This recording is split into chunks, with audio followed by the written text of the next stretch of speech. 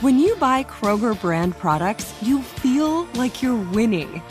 That's because they offer proven quality at lower than low prices. In fact, we guarantee that you and your family will love how Kroger brand products taste, or you get your money back. So next time you're shopping for the family, look for delicious Kroger brand products, because they'll make you all feel like you're winning. Shop now, in-store, or online. Kroger, fresh for everyone. Live Nation presents Concert Week. Now through May 14th, get $25 tickets to over 5,000 shows. That's up to 75% off a summer full of your favorite artists like 21 Savage, Alanis Morissette, Cage the Elephant, Celeste Barber, Dierks Bentley, Fade, Hootie and the Blowfish, Janet Jackson, Kids Bop Kids, Meghan Trainor, Peso Pluma, Sarah McLachlan. Get tickets to more than 5,000 summer shows for just $25. Until now through May 14th. Visit LiveNation.com/Concert Week to learn more and plan your summer with Sean Paul, Sum 41, 30 Seconds to Mars, and Two Door Cinema Club. AT&T connects an ode to podcast. Connect the alarm, change the podcast you stream. Connect the snooze, 10 more minutes to dream. Connect the shower, lather up with the news, sports talk, comedians, or movie reviews. Connect with that 3-hour philosophy show. Change the drive into work and traffic so slow. Connect the dishes to voices that glow. Thank you to the geniuses of spoken audio. Connect the stories, change your perspective. Connecting changes everything. AT&T. Moments like my daughter telling me a new joke mean a lot to me. But after being diagnosed with metastatic breast cancer, or MBC, which is breast cancer that is spread to other parts of the body, they mean even more. I take Ibrance, palbociclib. Ibrance 125 milligram tablets with an aromatase inhibitor is for adults with HR-positive, HER2-negative MBC as the first hormonal-based therapy. Ask your doctor about Ibrance and visit Ibrance.com. Ibrance may cause low white blood cell counts that may lead to serious infections. Ibrance may cause severe inflammation of the lungs. Both of these can lead to death. Tell your doctor right away if you have new or worsening symptoms, including trouble breathing, shortness of breath, cough, or chest pain. Before taking Ibrance, tell your doctor if you have fever, chills, or other signs of infection, liver or kidney problems, are or plan to become pregnant, or are breastfeeding. Common side effects include low red blood cell and low platelet counts, infections, tiredness, nausea, sore mouth, abnormalities in liver blood tests, diarrhea, hair thinning or loss, vomiting, rash, and loss of appetite. Today's episode of Drink Champs is brought to you by Deezus and Mero, the all-new weekly late-night talk show now on Showtime. The Bronx-owned Deezus Nice and the Kid Mero bring their illustrious take on current events, politics, sports, and pop culture, all while talking spicy with the week's hottest celebrity guests. A new episode of Deezus and Mero drops every Thursday at 11 p.m., only on Showtime. And now, exclusively for Deezus and Mero's fans, and shit, Drink Champs Army as well, you can stream Showtime for only $4.99 a month for 6 months after a 30-day trial. To secure the deal and support the brand, go to showtime.com/Hive. That's showtime.com/Hive. Offer available for new subscribers only. Again, Showtime presents the first ever weekly late night talk show, Deezus and Mero. Podcast personalities and Bronx natives, Deezus Nice and the Kid Mero are bringing late night to the people, delivering a smart, unfiltered spin on pop culture, sports, music, and politics while mixing it up with the week's hottest celebrity guests. Quick-witted and fun, the duo riff off the cuff. So don't forget, new episodes of Deezus and Mero drop every Thursday at 11 p.m. only on Showtime. And you can stream Showtime for only $4.99 a month for 6 months after a 30-day free trial. And to secure that deal and support the brand, go to showtime.com/Hive. Offer available for new subscribers only. Offer only available till March 28th. So act now, don't hesitate. Let's go.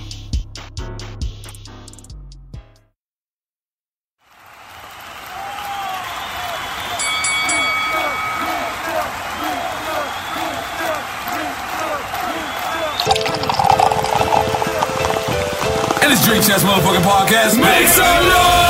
He's a legendary Queens rapper. Hey, Sangria, this your boy N.O.R.E. He's a Miami hip-hop pioneer. What up is DJ EFN? Together, they drink it up with some of the biggest players, You know what I mean? in the most professional, unprofessional podcast, and your number one source for drunk It's facts. Drink Champs motherfucking podcast, where every day is New Year's Eve. Let's go. It's time for Drink Champs. Drink up, motherfucker.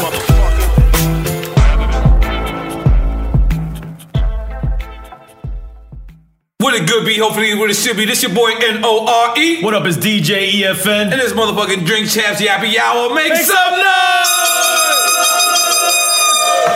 Now, when it comes to legends, when it comes to legendary DJs, when it comes to people who've been down in this game forever and have maintained relevance and maintained consistency, this man picture comes up. When we Googled him, Jesus, and his picture came up. The man is consistent. He's out here. He's still got love for the game. You know, so many accolades, so many different things that he's done, and he's still out here, still working, still doing it, still out here. Still out here with Gucci hats on and nice glasses, walking through with cameraman and doing what he got to do. If in case you don't know what we talking about, motherfucking the legendary Jazzy Jeff. Now, I honestly get stoked when I speak to people like you, people who laid down a legacy for people like me and EFN.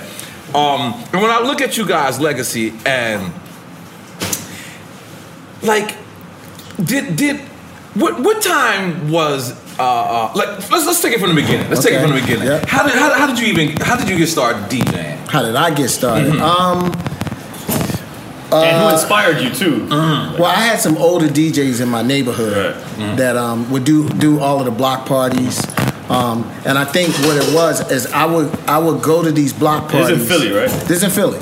And I would go to these block parties, and these guys would be on these enclosed porches, so you would never see what they look like. And they had these massive speakers, and I always felt like they were the puppet masters because they got you to do whatever they wanted to do with the music that you played. And I wasn't the one that was at the parties or at the block parties trying to get the girls. I was looking at the indoor house, like trying to figure out who the wizard was that I couldn't see his face, and how he was pulling these strings and making everybody do whatever he wanted with his music. And I got to a point that I was like, I want to be that guy. I want to have that level of control that he has with his music. So, you know, it literally started from grabbing. Any names of some of those guys? Oh man, it was a DJ named Disco Doc in Philly. It was a guy Disco Rat. And this was pre hip hop too. So this wasn't, you know, they was playing mass production, Brass Construction, Funk and Soul records. But it was just, you know, they had these 70s? Big giant, but they had these big giant speakers, and you know, we would just get on the bike, and you would ride to, you know, you ride 20 blocks because you heard somebody would have a block party, and you would just go and just, you know, watch them do their thing. It was, you know, a couple hundred people on the street dancing, and it was just kind of like that was something that I liked. I liked the effect of him playing this music. And it had on people. It was like, yo, like he was the Pied Piper. Like he, you know, I'm like, you could have told us to do anything, and we probably would have did it depending on how you string these records together. Right. Now, describe to us Philly back in the day, because Philly had to go through so many different transitions. So describe us that, because us in hip hop, us in New York, rather.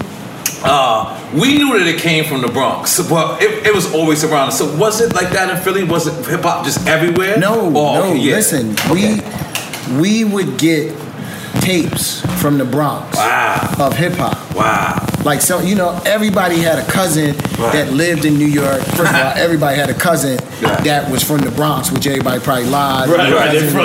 Cool with Flash or Hurt. But it was just like you would get these tapes. There would be 100 generation tapes of T-Connection and The Fever. And you would basically imagine what these parties were like. You know, to me, it was thousands of people in these parties. And there was massive sound systems. And those parties could have been in a room like this. But it was just what you got and what you imagined. But that was it. You know, I feel like the hip-hop scene in Philly was created off of what we thought it was in New York. Because there wasn't videos, there wasn't any of that, so you didn't really know. That got locked up on Philly that Cool C, Steady B, and them. And now they came out before. They was around the same time. What was it? There was a group, right? What was the name of the group? CEB. Well, CEB was a group like. Because technically they were like the first rap gangsters. Like technically, like I mean, we heard NWA and all that, but no one went to jail. No, you know what? Philly started like I think Philly did. You know who it was? It was Schoolie D. Schoolie D. Yeah. He started all of that. Right. So he was the first rapper that was actually living his lyrics. He was just, or even more. he was talking about his neighborhood. Right. And he just described it to a T, and it was just, Right. We didn't know that at Philly at that time. We didn't know that there was hoods outside of New York. So when we started to hear that, we was like, these Philly motherfuckers. By the way, we don't know if you know Jazzy Jeff, but this is a show where we celebrate our legends. Yes. You know what I'm saying? You are now the first person that we interviewed since we won the award. Let's big up to us. What's the name of the award? The National Film and Television Award. National Film and Television Award. But in true Drink Champs fashion, we sent one of our friends to go pick up the award. We don't think we're going to win, by the way. We're against Ellen DeGeneres. We're against a Saturday Night Live. So we didn't think we were going to win. So we sent our homie. Jimmy Kimmel was against. And our homie, Trevor Noah, and our homie actually goes there, gets the award. And in true Drink Champs fashion, he breaks the award getting into his Uber. He goes bar hopping first, takes pictures. Wait, he goes bar hopping? I didn't know that. Yeah, he took pictures of the award in all these different bars. And then walking to the Uber, he dropped it. What makes some noise from our junk family members? Also, while we at it, I want to big up to all the Revolt staff, man. They did a wonderful event yesterday, and they all came together. They was all stressed out. I love to see them all stressed out, but I love to see them all and working. They took care of the team. They took care of everything, so I really want to big them up. Yeah. But now let's get back to Philly, right? Because in a lot of ways, the biggest artist to date right now is Meek Mill, right? Yeah. For his triumph. Yeah. But if it wasn't you guys, do you see the direct of like he's like the new Philly king, or you don't see that? Yeah, okay. Absolutely. But I don't think we ever looked at ourselves as I don't want to say Philly kings, because when we say ourselves, you mean like myself and Will. I think Philly was where we were from. Right. It was a little weird back then because there was a point in time that we didn't feel that we kind of got the love that other people got in Philly. That people got in different states, right? And I really think, looking back in hindsight, it was because a lot of that was new. You know, everybody was trying to figure out what it is we were doing. You don't know how long this is going to last. So I don't think it was people just didn't show love. You know, radio stations I think were a little bit afraid because they were kind of like, we don't know if this is going to be here. Speaking in rap in general? Yeah. So it's kind of like we're not going to really lock in to this. So I think, Meek coming along now, and Philly has always had champions that they really, really got behind, and they wanted to kind of go beyond Philly. State Property and Beans and that whole thing. Like everybody was super invested. The Roots. And I think, you know what, like Meek being the new younger generation, but also going through what he went through and coming through the way that he came through, is kind of like he's not only put himself in a position that he's a champion in Philly. I think that is going way beyond too. Yeah, but I just feel like the hip hop history is so rich, and it starts from and actually you can history in general, Philly. But it actually, you guys are the originators. Like you gotta claim that. You have to. I know you're humble. But I'm gonna claim it for you. We were one of them. It was a time, like I said, we didn't know what we were doing. We were thinking that we were imitating New York. And Philly is a very DJ heavy city. Right. It was the DJ was first.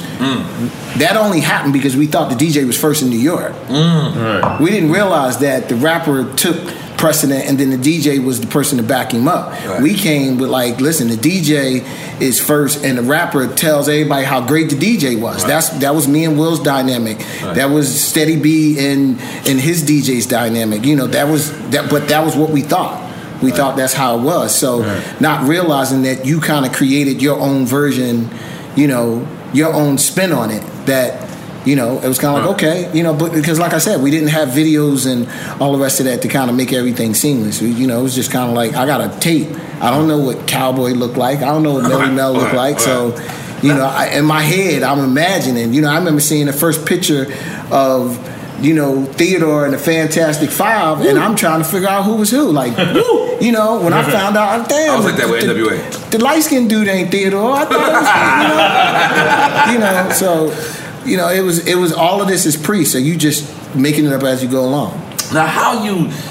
Like, throughout all your years, you never got in trouble. Like, at least in the public eye. Like, you're not in scandal. Like, they skipped you. Googleable. Yeah, it's not Googleable. You know what, man? Like, it's because Instagram wasn't alive back then. Whoa.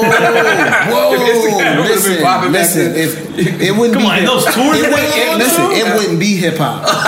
It would not be hip hop. But I think just listen. I in spite of how Will and I, the records that we made, none of us grew up in the best environment. We grew up in the inner city. We grew up in Philly. Right. We had our share of shit and just, and it was what it was. But it was kind of like, I think our approach was we're not really telling the story of where we grew up, but that doesn't hide how we grew up. But growing up like that, one thing that you develop is smart. That it's kind of like you don't tell your business. Right. You don't put your business out there. And I think some of those old school lessons that I got, I just kept with me. That it's kind of like, no one is squeaky clean. It just depends on who sees your dirt. Yeah, but you see how easy it is nowadays? Like these new kids, they get fame, and then the next day they on there tomorrow sniffing cocaine off of Kimberly's ass. But see, you know what it is?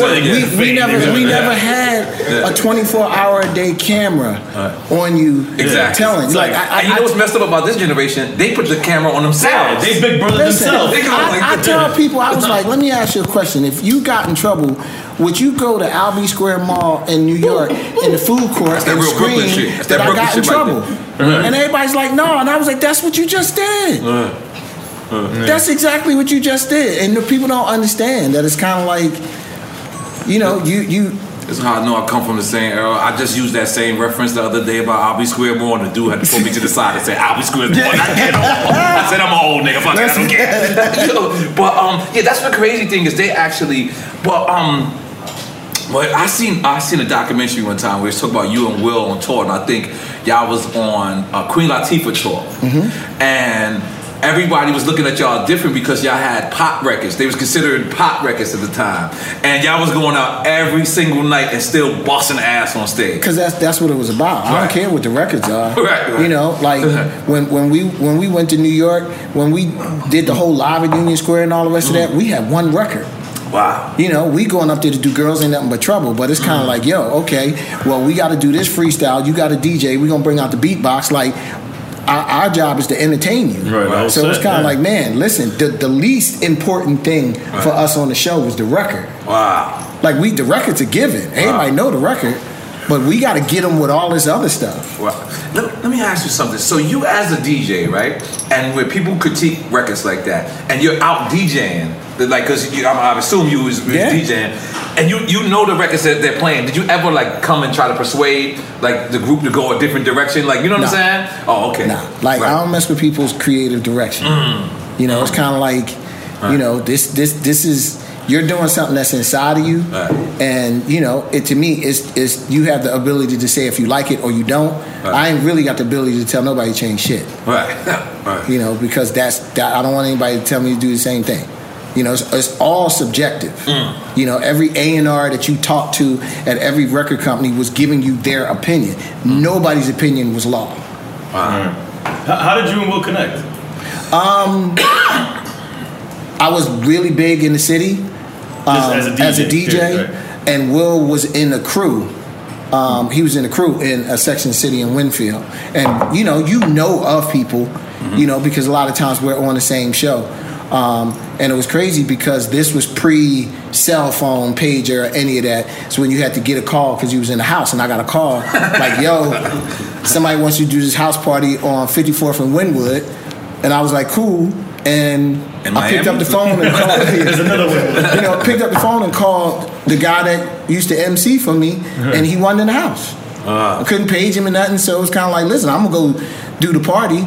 I just can't get him. And when I showed up, it was 2 doors down from Will's house. And as soon as I chilled up to set my stuff up, he came in the basement, and it was kind of like we knew each other, dapped each other up. He was like, yo, where's your man Ice? And I was like, yo, I couldn't find him. And he was like, yo, you mind if I rock? And I was like, nah. Wow. And it was just a natural chemistry that we had that night. It was an accident, basically. Oh, listen, I kept saying, if Ice would have picked up that phone, I might not be sitting here. Wow. Yeah. You know. That's crazy. But it was just, you know, and then that turned into, what you doing tomorrow? What are you doing next Saturday? What are you doing? And it was probably 7 months later, we had a record out. Wow. What was the moment where you was like, I made it? Was the parents just don't understand? There's a point in time that I still don't think I had that moment. Damn, but you had to get gas. Oh no, oh yeah. Come on. You know what I think?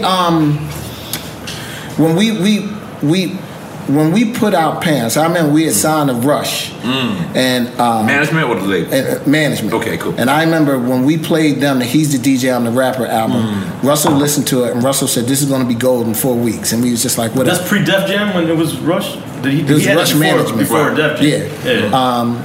And we didn't believe him. And the record actually went gold in 5 weeks. But what it was, we were on tour, and it was kind of like you start the tour off and you're the third act to go on, and then a week later you're the fourth act to go on, and then a week later you're the fifth act to go on, and you're not realizing why they're moving you up. And it was we doing these shows with Run DMC, and like it was a packed tour, and stadium tours, and it was kind of like every night, you know, Will started coming to me. He's like, "Yo, like, is it me or is the cheers getting louder?" And I'm like, "I don't know. I can't tell." Like, you know, it's because you back and it was one night he did Parents Just Don't Understand, and he said the first verse. And he told me that he was going to try something. He said the first verse, and then he said, in between the first and second verse, he was like, "Listen, I'm going to say the first line, and I want everybody to say the second line," which was really dangerous, because if nobody said shit, we would have been... Oh, yeah, you look crazy. And he said, I remember one year my mom took me school shopping, and 25,000 people answered me. And that was it. That was kind of like... Because once again, when you're on the road, you don't have any frame of reference if your record is getting big. You know, I know. Especially back then with no social media. So it was kind of like, yo, like, this is crazy. You know, and it was, you know, before we end up getting off of the tour, we were right before Run DMC. That was crazy. Now, was it ever rough between you and Will at once? Nah. You know, I mean, trust me, you have growing pains, you know, because we started off so young. But it was wild because one of the first times right after we got together, I mean, we sat on the steps, and it was wild because it was me, Will, the manager JL, and Charlie Mack. And we had Charlie Mack on the show. Yeah, I saw him. And Will was like, "Yo, man, I want to do movies." Wow. And I was like, "I want to do music for the movies." So people would always be like, "Did it get strange? You know, did you feel like Will left you?" It's like, nah, like this was planned from day one. None of this was. So you saying when he went into music, you were scoring most of the movies? I was like, I did all of the music on The Fresh Prince of Bel-Air. Get the fuck out of here! I did see that. The theme is you. The theme. Yeah. You still getting publishing off. God damn, let's make some noise. Those royalty checks would be amazing. I'm gonna tell you something. You know what? And somebody said this to me not too long ago, and it freaked me out. He came up to me and he said, "Let me ask you a question. What is the biggest hip hop record in the world?" And I started going down a list, like Dr. Dre, Snoop, Eminem, and he was like, "The Fresh Prince of Bel-Air." He said that is the biggest everybody knows that. Everybody knows that in the world. It's in over 190 countries. I never thought of that. I never thought of that. You know, especially when you realize you. Because was that an official record, or was that just the theme for the show? Did you actually drop a record? The record company put something out that I found out down the line. But y'all made that for the show, though. Huh? But it was made for the show. Yeah, we made it for the show. Wow. Now, Uncle Phil passing away. What, you had a relationship with him? Very good. So, like, he was like hip hop's uncle. You know what? Because that was like our family, like that. Yeah. Like the Fresh Prince was everybody from the projects. That's what we dreamed of doing. Like we having our rich family somewhere, and they're gonna fly us out, and we're gonna live in Bel Air, and Uncle Phil's gonna be our uncle. And so I think hip hop took that one. Yeah. Like hip hop actually. Yeah. I mean, he was my vacation dude. That because he would, in the off season, he would just get in the car, and him and his friends would drive from cross country, and he could tell you every great restaurant, every great beach. Like they were travelers. So, I would go to him. He's like, yo, the best beach in the world is in Cancun, and the best restaurant is here. But he would always pull you aside, drop some knowledge. He was a huge music and jazz fan, so I would always, go in his room, and he would slide me new CDs and stuff like that. But he was cool. He was really cool. What's your favorite era in hip hop?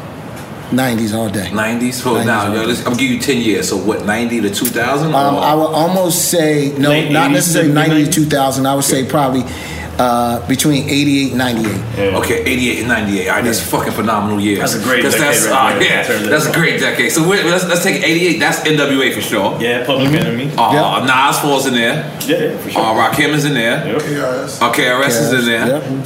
Wu-Tang came out 92. So Wu-Tang, the discovery of Wu-Tang is in there. Yeah. What's something that shocked you in hip hop? Where you sat back and you was like, I can't believe hip hop went this far. Because you come from the morals. Yeah, but you know what it is? It's kind of like when you come from the morals, you saw how it got immoral. No one gave a shit about hip hop until they realized that hip hop was making money. When we boycotted the Grammys, it was because you wanted to put it on television, or you wanted to exploit it on television, but you didn't want to show the category. And I'm like, wait a minute. Hip hop is arguably hip hop was arguably, and I want to say this might have been 88, arguably the top 3 music genre in the world. If you got 9 country and western categories that you're televising, then you're going to televise one of these hip hop categories because on the scale, it should be up there. Every hip hop category should be up there based off of the level of the music. And so for them to kind of disrespect it, and this was at a point in time that you had radio and talk show hosts that were blatantly saying hip hop is a fad, it's gonna die. Yeah. So you're fighting for something. Y'all got together and y'all boycotted the Grammys. We boycotted. Y'all did that first before Damon them, right? I know Damon them did it after. Yeah. But this is 88. So can you describe ourselves? We were just, we got together, Salt and Pepper, everybody who was nominated, and we were just like, we're not going. We're gonna go to all of the functions, and we're going to talk about why we're not going. Because they not only were we nominated, but they wanted me and Will to perform. Wow. So we were like, nah. And understand at that time saying no, you don't know if this is the kiss of death. Like, are you in a position to say no? That they're just going to say, but everybody kind of band together. And that's why, hip hop has kind of, for a while, kind of gotten to be a staple in the Grammys. Right. But you also watched,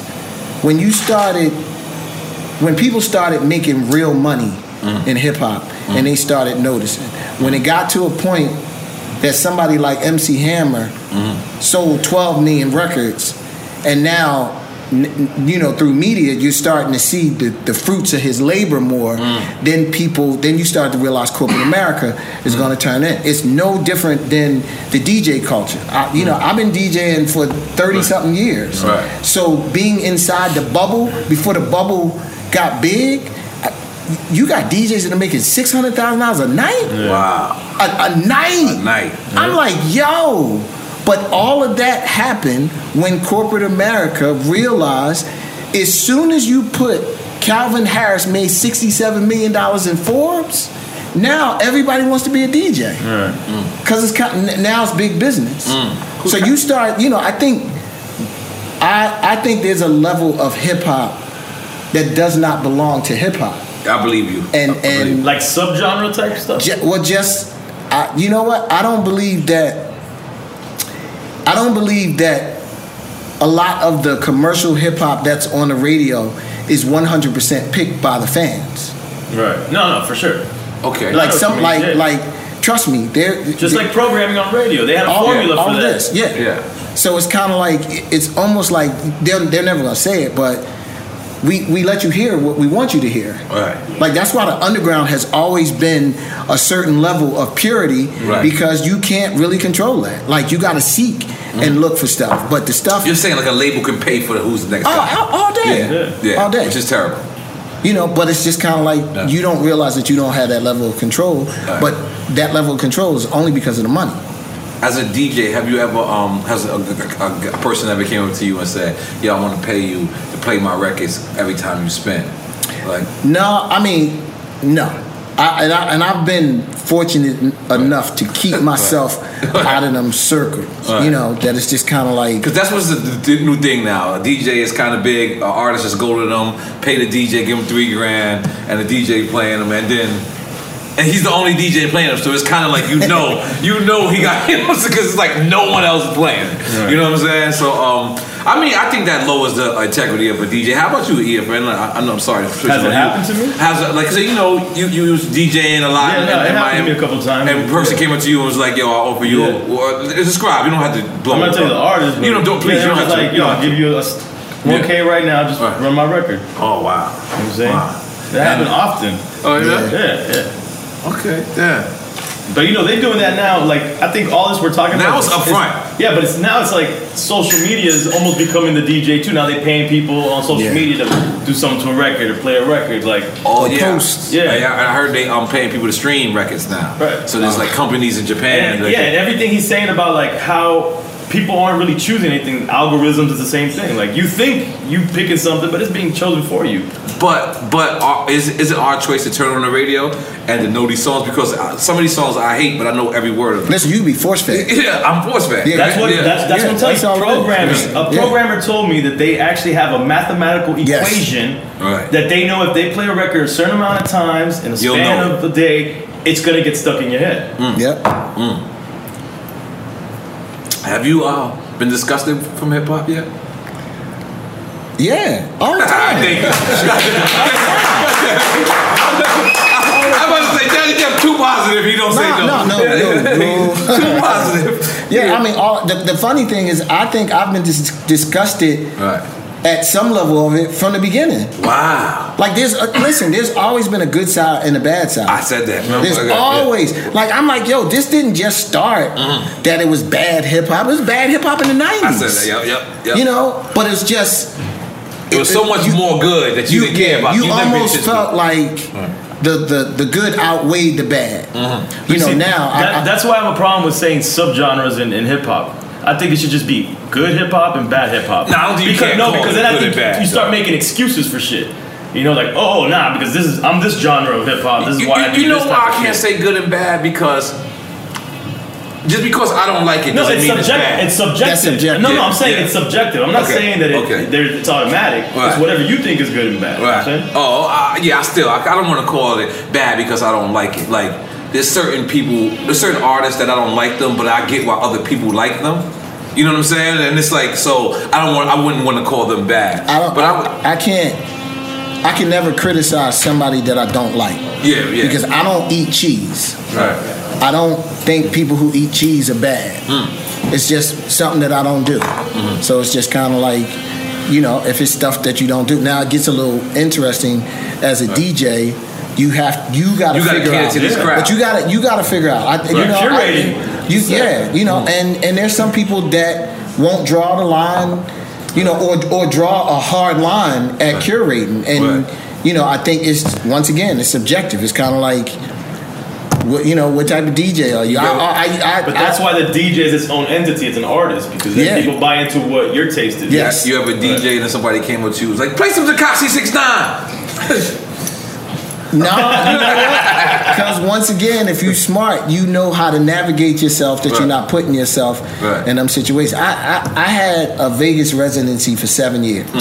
You know, me and DJ AM, you know, had great times in Vegas because we would push the envelope. It was, you know, like I always had a massive level of respect for him. I never forget one of the first times that I went to Vegas and he was playing, and I walked in, and it's 2,000 people. It's 1:30 at night, and he was like, "Yo, did you hear the new Mobb Deep record?" And I was like, "No," and he was like, "Yo," and I said, "What the fuck are you doing?" In the middle of his set? Like he just dropped it, but there was a level of respect that I had for that. That he's kind of like, "Yo, I'm the DJ, I'm the train conductor. Everybody's on my train. They're gonna go wherever I take them."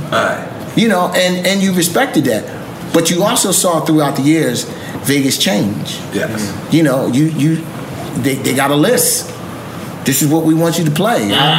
Listen, I played Vegas. I was about to ask you, have you ever had to play a record that you didn't like, but you knew that this was popping for the crowd? Oh, I do that all the time. Okay. I do that, but like I said, which is a whole nother conversation. Right.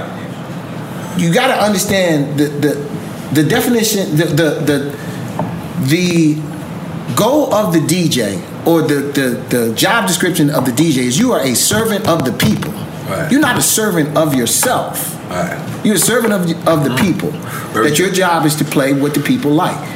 It depends on how much work, depending on how much you want to play, that the people like. There are some people that draw the line. I am completely respectful for the keep it real DJs, and I only play 90s hip hop and all the rest of that. I'm 100% with that. But if there's only one 90s hip hop party a month, then you can't complain about the work you're gonna do. Like you can't say I want to play 90s music, but somebody doesn't book me every night. Like you can't have it both ways. But it's kind of like you have to decipher how much of a servant of the people you're going to be. You know, and I may have to play that Tekashi 6ix9ine record. You know, and you know, depending on how you want to walk it. Right. That's real. I got this. I downloaded the Little Nigga album.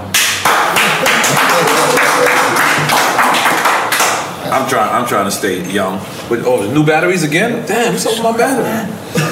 Shut up, man. You 2 batteries, right? Yeah, crazy.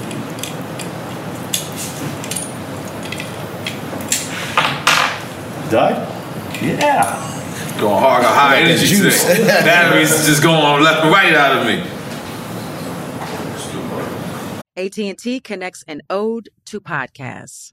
Connect the alarm. Change the podcast you stream. Connect the snooze. 10 more minutes to dream. Connect the shower. Lather up with the news. Sports talk, comedians, or movie reviews.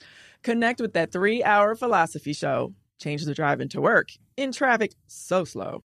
Connect the dishes to voices that glow. Thank you to the geniuses of spoken audio. Connect the stories, change your perspective. Connecting changes everything. AT&T. Live Nation presents Concert Week. Now through May 14th, get $25 tickets to over 5,000 shows. That's up to 75% off a summer full of your favorite artists like 21 Savage, Alanis Morissette, Cage the Elephant, Celeste Barber, Dierks Bentley, Fade, Hootie and the Blowfish, Janet Jackson, Kidz Bop Kids, Meghan Trainor, Peso Pluma, Sarah McLachlan. Get tickets to more than 5,000 summer shows for just $25. Until now through May 14th. Visit LiveNation.com/Concert Week to learn more and plan your summer with Sean Paul, Sum 41, 30 Seconds to Mars, and Two Door Cinema Club. Tired of restless nights? Meet Leesa, the sleep experts. Here at Leesa, we know that good sleep is essential for mental, physical, and emotional health. That's why their mattresses are made for exceptional comfort and support, catering to every sleep need. Check out Leesa's Sapira Hybrid Mattress, named Best Hybrid Mattress 5 years running. Sleep hot? The Chill Collection is built with cool-to-the-touch top fabric and layers of high-density comfort foams, all intended to remove excess body heat while maximizing comfort. With Leesa, getting a new mattress has never been easier. Delivery is free, and you have 100 nights to try out your mattress in the comfort of your home. Don't spend another night dreaming of better sleep. For a limited time, save up to $700 off select mattresses plus 2 free pillows. Go to leesa.com/iHeart for an additional $50 off mattresses and select goods. That's LEESA.com/iHeart. Exclusions apply. See leesa.com for more details. Moments like my daughter telling me a new joke mean a lot to me. But after being diagnosed with metastatic breast cancer, or MBC, which is breast cancer that is spread to other parts of the body, they mean even more. I take Ibrance, palbociclib. Ibrance 125 milligram tablets with an aromatase inhibitor is for adults with HR-positive, HER2-negative MBC as the first hormonal-based therapy. Ask your doctor about Ibrance and visit Ibrance.com. Ibrance may cause low white blood cell counts that may lead to serious infections. Ibrance may cause severe inflammation of the lungs. Both of these can lead to death. Tell your doctor right away if you have new or worsening symptoms, including trouble breathing, shortness of breath, cough, or chest pain. Before taking Ibrance, tell your doctor if you have fever, chills, or other signs of infection, liver or kidney problems, are or plan to become pregnant, or are breastfeeding. Common side effects include low red blood cell and low platelet counts, infections, tiredness, nausea, sore mouth, abnormalities in liver blood tests, diarrhea, hair thinning or loss, vomiting, rash, and loss of appetite. Man, look at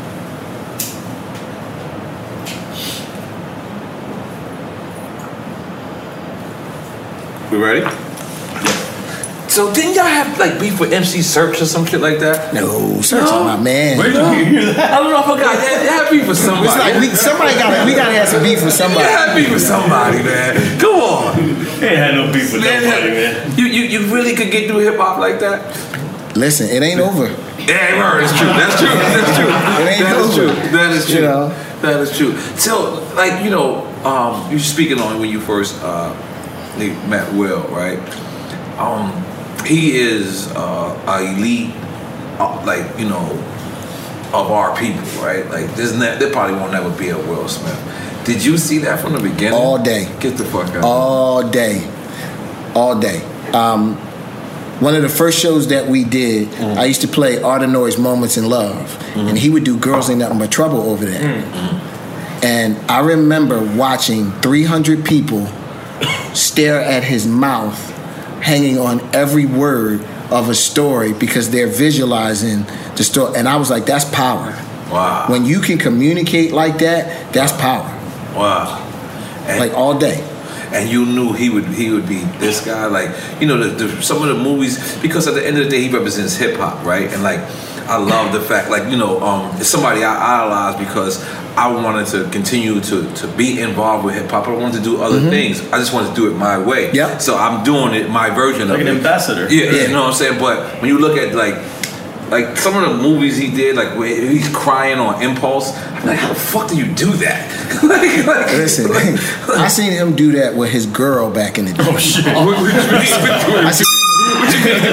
Listen, I seen him get in some trouble, and he cried, and I said, "How the fuck did you do that?" I would be in the mirror trying to squint my eye. I was like, "Yo, like that's." I don't know how you did that. I was like, "You got out of that." Like I'm spitting on my head, rubbing it down. Like so, yeah, like. He had it. You see that from back then? Oh yeah. This is pre-record deal. I'm sorry. He was crying pre-record deal. Oh, Will is hell. You know, I was like, you the best that ever did it. And that is acting. That is acting on impulse. That is it. That's something straight. I tried to do that shit. I ain't got it. Yeah, that's. I ain't got yourself. Yeah, I tried to get like mad and shit, think about like fast steps and shit like that. It wasn't working for me. That's how I knew I ain't got it, man. I ain't got it. But yeah, certain people could do that. But I just, you know, for hip hop, him, LL, Ice Cube, I like look at, and you know, a lot of times, you know, people claim them as actors, and I be wanting to stop them, like yeah, like they hip hop first, like you know what I'm saying, like they hip hop, absolutely, and to see the position that you know they've taken it to for us to continue to go, it's just amazing, man. It was hard in the beginning because people fought that. Right. They fought that. Like the fact that he was when he got the TV show, it was a lot of backlash because for some reason, just the industry, hip hop industry, you know, and because he was the first one on TV, right? Then LL was Will, like he was selling out. No, it wasn't even selling out. It was almost like we had this weird thing that people thought you can only do one thing. Exactly. Like it was like you're hip hop and you're going to be hip hop until the day that you die. It's kind of like, yo, I like other stuff. Right. You know, like, and all of that stuff is super accepted now. I wasn't accepted in the beginning. Right. Like people fought and just like you trying to act? Like, what are you doing? Because it was you guys, Latifah was doing that too, and I remember like people were saying like, but they were using like they're sellouts, like they were using us word because. I mean, but you know what? It's a lot. You know what that? I mean, back in the days when they were saying sellout, that meant you was getting money. Like that's what I noticed about what they was like. They were haters back in the days. Like if you was a sellout, that means you was rich. Let's make some noise for that, goddammit. Now, talking about the show, one of my favorite songs of all time is Summertime. Oh, wow. Talk to us about the making. Did you guys know that record was going to be as big as it became? No, not at all. Because I remember watching the video for the first time on the show when it was like in their intermission or something like that. Let me just tell you something. I judge people barbecues. But based on if they play Summertime or not, nigga. If they don't play Summertime, your food is trash. Yeah. She got nothing to do with nothing else, my dude. But if I don't hear Summertime, I automatically just put your food down. I'm sorry. I throw it out there. I'm sorry. I got a little crazy. I'm with you. Go ahead. I mean, you know, we it was funny. That was the first year that Will was on the show. And you know, we East Coast. Fall, leaves turn brown, get a little chilly, throw your jacket on. Winter, snow, you got your bomber ski hat. Spring, you know, first day of spring is 70 degrees. We go overboard and we want to throw some shorts on and think it's hot. But you see the girl that you ain't seen all summer and she got a little thick. Your man got a new car and he now is shining. And what happened was he was in LA. So it was 90 in the winter. So I remember him calling me in the spring, you know, the first nice day we had. It was just like, yo, what's up? And I'm just like, yo, such and such, she's stacked now. And such and such got a new car. And such and such, you know. And he was like, damn, I missed that. Like, and I never thought about that. Like, yo, you don't get the seasons changing. So you don't have that nostalgia. It's a little bit different. You know, it's 90, Christmas. Yeah. So that was the inspiration that it was like, yo, like I miss summertime in Philly. I miss these nuances. And it was crazy because not realizing that every place has their own nuance. Didn't have to be what he talked about. Right. Yeah, that's a universal record. And it was kind of like we put the record out and, you know, it was everybody loved it in the summer. An instant hit, yeah. You know, but then what happened was the next summer came and you was kind of like, okay, that shit is over with. And then it's kind of like, it's here again. Word. And then the next summer came and it was here again. And it was kind of like, to me as an artist, we dream to have something that never dies. Right. Yes. You dream to have that legacy record that, you know, Summertime's gonna be 3,000 years old. Yeah, it's gonna still be popular. And you can't plan. We can go to Mars. That's a gift. We can go to Mars. You're gonna still hear Summertime.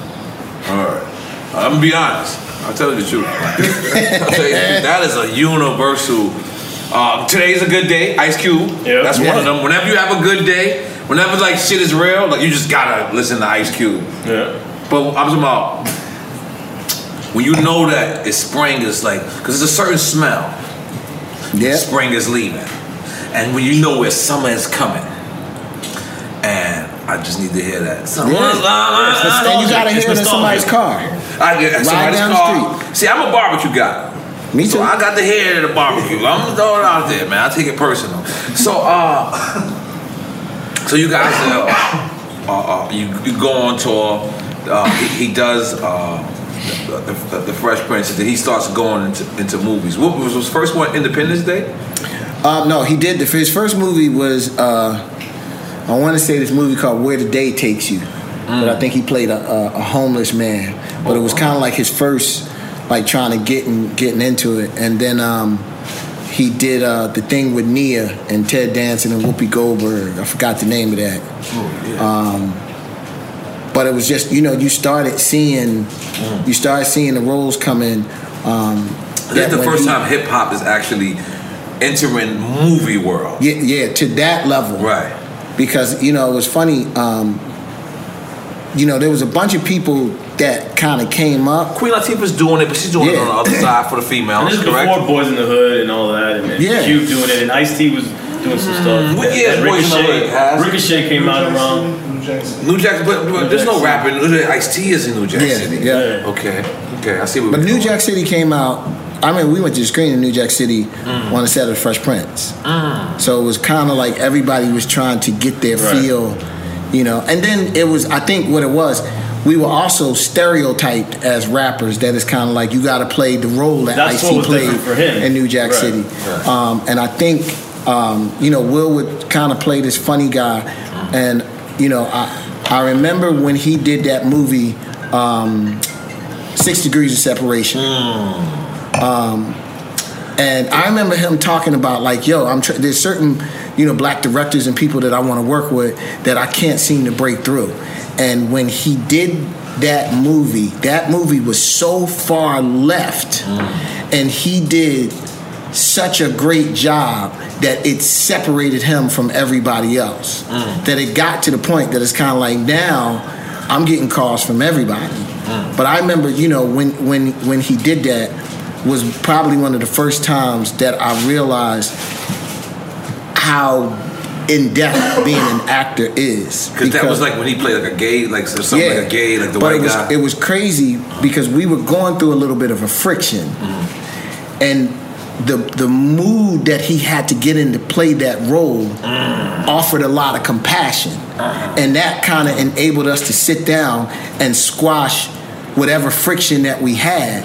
But it was wild because he was like, yo, you know, like sometimes you go these places and you don't know how to get back, you know, because, you know, like it's the whole thing that, you know, like they said, Denzel becomes every character he is. I watched that with Will. I watched the entire time that Will did Ali. He never spoke to me out of Ali's character, and it was the weirdest shit in the world. That's method acting, right? It's called method acting. Listen, he would talk to me to the point that I had to get off the phone because he would talk to me as Ali, like a butterfly, mannerisms and all, you know. And I'm like, you know, you laugh it off because I'm waiting for you to break, and he would never break. And all right, I'll call you back. Click, you know. But you realize how deep you got to get into that. Right. Yeah. That's method acting, I think it's called. Yeah. I was on a set with some dude, method acting. It's not pretty deep. It's not that cool. Cause like he was a dick in the movie, so he had to be a dick. Like so this dude is just walking around. Hey, yo, homeboy, you gotta relax, man. This shit is they said cut already, all right? That's another game. My bad. That's my story. But yeah, like the level that he has helped open up for you guys, because that's y'all legacy together, is that. Like I went to the party. It was a Netflix party that he had. That he the shit that the new movie he had just had, right? Yeah, The Bright. And it was crazy. And I walked in and I'm talking about there was so many white people. God bless these white people. God bless these white people. There was so many white people. But I'm looking at them like, do they know about Yeah, and I look, and this is also it was real funny for me because I said, "What's up, Will? You Nori?" I said, "This nigga knew." I said, "You know Nori?" It's like, you know, fuck. I don't think the nigga know me, but it was hilarious, man. I ain't gonna lie. I love what you guys did for hip hop. You know what I mean? Because you guys took chances, you guys took risks, you guys made global music first. You guys put it on the front that what was going on, and you stood who you guys were and to the test of time. And look at your career, look at your legacy. You guys should be saluted every day. Every day you should say, "It's me, Jazzy Jeff, motherfucking day." God damn it! God damn it!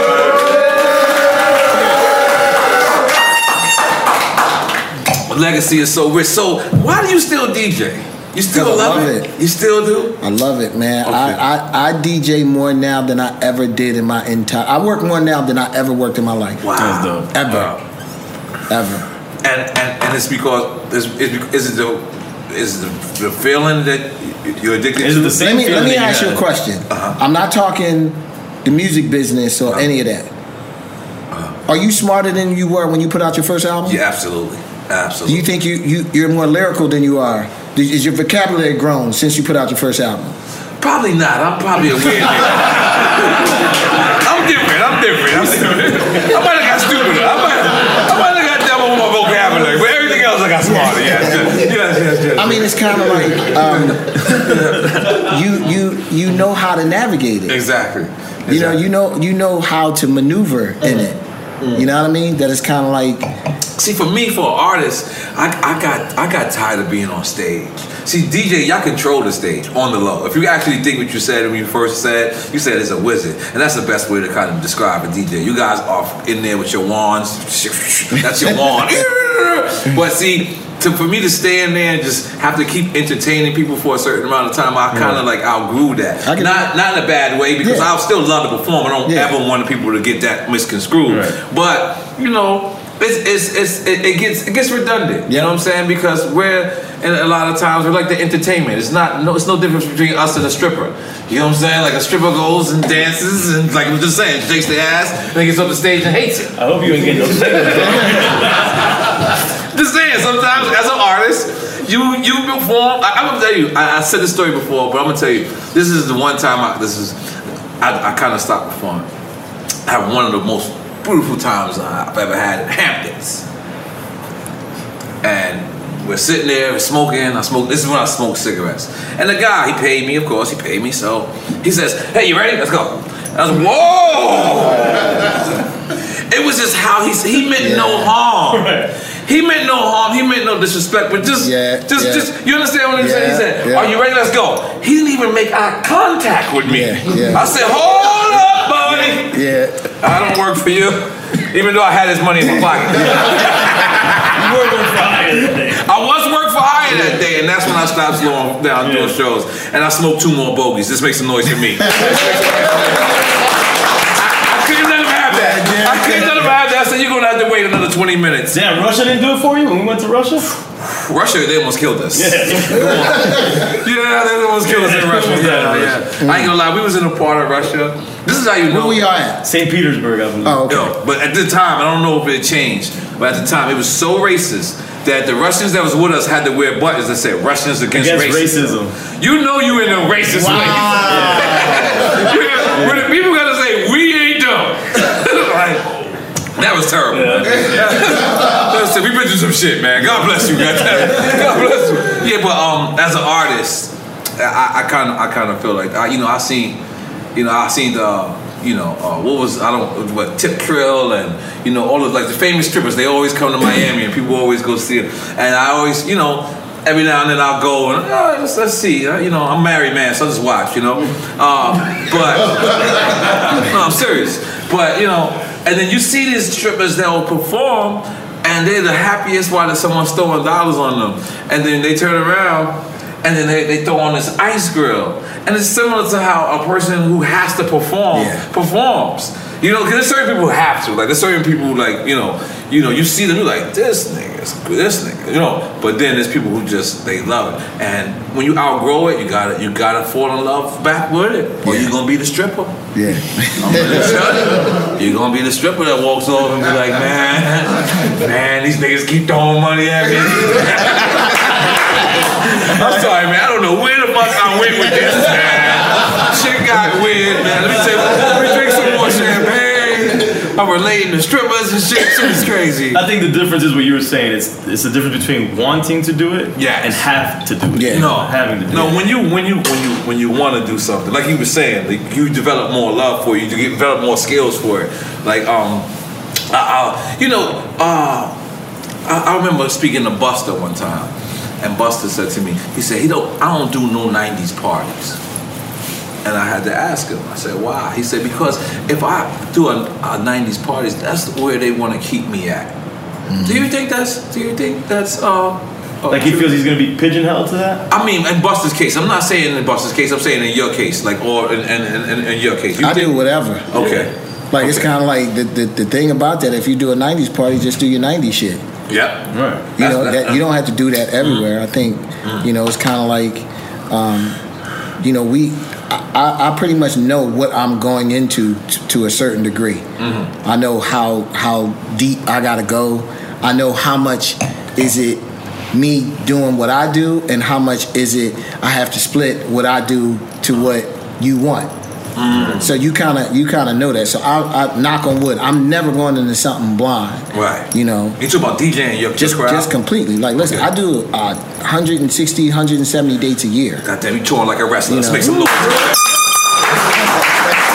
That is wrestler dates, brother. That is getting a lot of money. We respect that. He continues, sir. But you know, you understand. You know, like I know what this club is going to be like to a certain degree. Like I got a range that it's going to be here and here. You know, I know when I go overseas and I do these tours, like this is where I'm at. You know, I know. You know, you do the bottle service, your range might have to be a little bit shifted to the left. Right. You know, I go to Germany, I know my shit is shifted to the right. You know, and you just kind of know, like that's your job, is to kind of figure out your environment. You know, the illest thing about being a DJ is y'all niggas are geniuses. Y'all can actually go out there. Listen, my DJ, I'm gonna tell you. I know I've never said this story. But Butch Vibes used to always go to my shows 30 minutes before and tell me, because, you know, I got Spanish records, I got fucking, you know, CNN records, I got Nori records. So my DJ would go and he would study the crowd out for a half an hour. But this one time, we didn't go early. We went on time and we were late. So on time is late. And I kid you not, God bless his soul, Prodigy was out there on stage, but he had a DAT. So he must have came as DJ. Him and Havoc's, I think DJ missed the flight. So I had never knew popcorn fly. They threw popcorn. I was like, I'm not going out there. I said, no way. If they throwing popcorn at P, they gonna destroy me. This is the God at the time. My DJ, in my mind, I don't think he did it, but in my mind, he smacked me and said, shut up! You're going out there. And it's the first time we started with Super Thug. Super Thug was our closer. What? And he was like, shut up. In my mind, he smacked me. I'm sure he did. I'm sure he was like, shut up. And he never gave me the list. We didn't go over no records. He just went out there and he went to all the number one. Like, you know, the ones you saved? Yeah. We went through those first 5. The crowd started loving it. All night, the promoter was like, he was with us all night. You saved the show. A Russian guy. He just kept putting his hands on my head, my neck. You saved the show. Yo, my buddy, come on. But that's it. That's why I love, like, a good DJ will sit there and say, yo, I know exactly what you, like one time I was in Germany and everybody in the crowd was from Honduras. I had no idea. From Honduras? Wait, Honduras. What? It made no sense. It made no sense. But my DJ was in the crowd and knew that. And he played my Spanish records and I killed the crowd. Let's make some noise. In Germany, performing Spanish music. I'm sorry, man. I go on. I think, if I'm not wrong, is that Crazy and A-Track back there? Yeah. Oh, let's do it. Yeah. We got some of the most talented DJs in this room. Come on, man. Come on, man. Bring them up. A-Track, what's going on? I seen you the other day. That's right. Yep. Craig, what's going on, baby? Man, real DJ shit, man. Real DJ shit. Real DJ shit, man. Bro, you know how much I listen to it. Every time I see you, I tell you I listen to every episode. Oh man. Listen, you guys got any questions for come on, I know he got to be much inspiration to y'all, to me, to y'all, you know. No, man, listen, you don't understand. Number one inspiration for me. Let's make some noise for that. Especially like on that career path. Right. You know? That's what we were saying, the longevity. Here, you can speak into it. Somebody give a chair. Fuck it. Man, I'm sorry, man. We unorganized but organized. Come on, work with us. Yeah. So, this guy's incredible, man. We salute our legends over here, and it'll be something, you know. And these guys are legends. Legends too. That's what I'm saying. Exactly. Crazy is the pride of Miami right here. Man, and listen, I didn't start as young as A-Track. So wow. How young did you start, A-Track? I started at 13. I was world champion at 15. Yeah. Wow. Yeah. Wait a minute. World champion? Yeah. Pick that up. Whoa. Wait. Tell me what the fuck you world champion at? Who was that? DJ. It was the DMC World Championships. Yeah, we all used to do all these battles. Jeff before us, but me and Craze won a bunch of these world titles when we were starting. Yeah, how old were you at the zoo when I saw you that first battle that you did? I was 15. Damn it.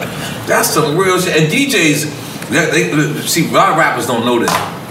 DJs start out real, like you don't get paid good at first. Right. You got to be good to get paid, right? Because there's a lot of locals. That don't really get paid. But you know what? Shout out to the local DJs. That hold down.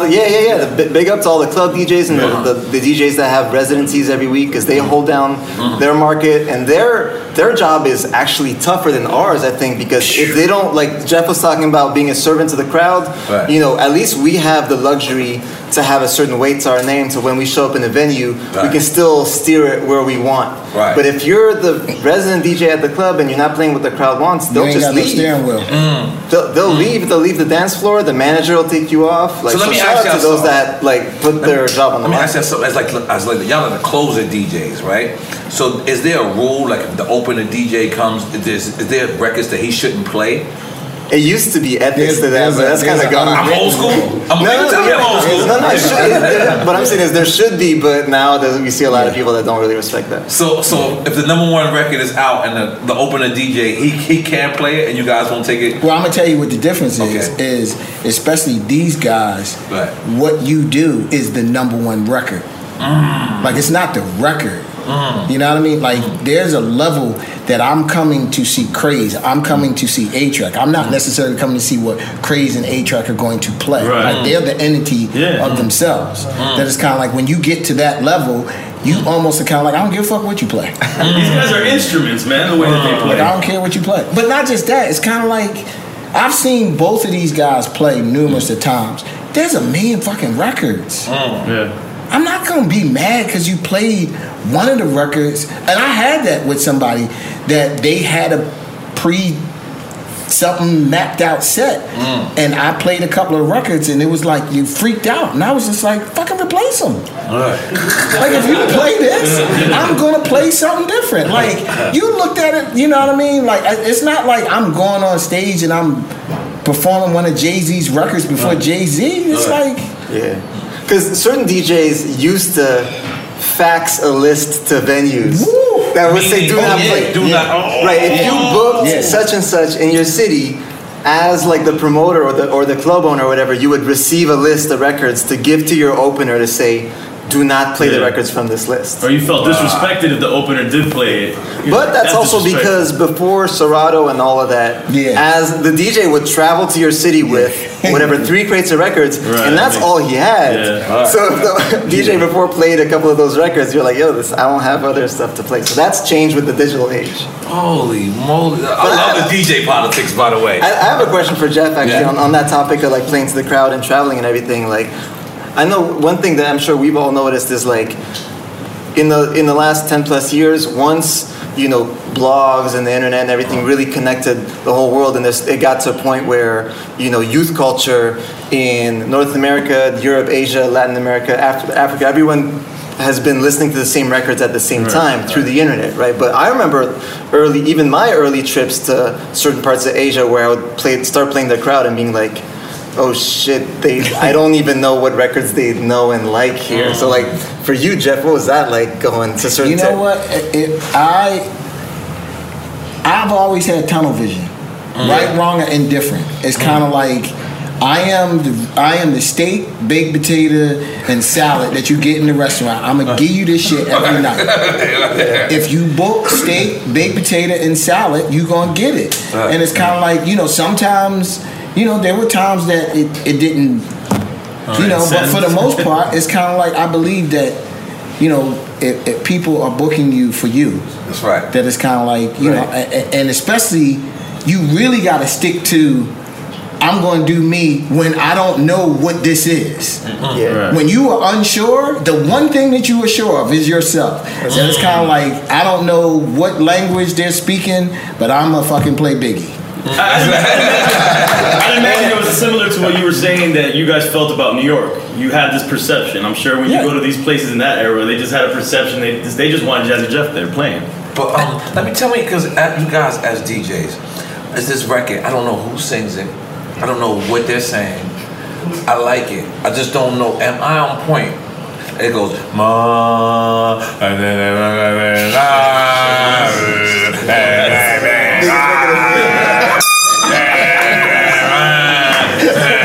Is that one of the highest records out? It has to be. For a year.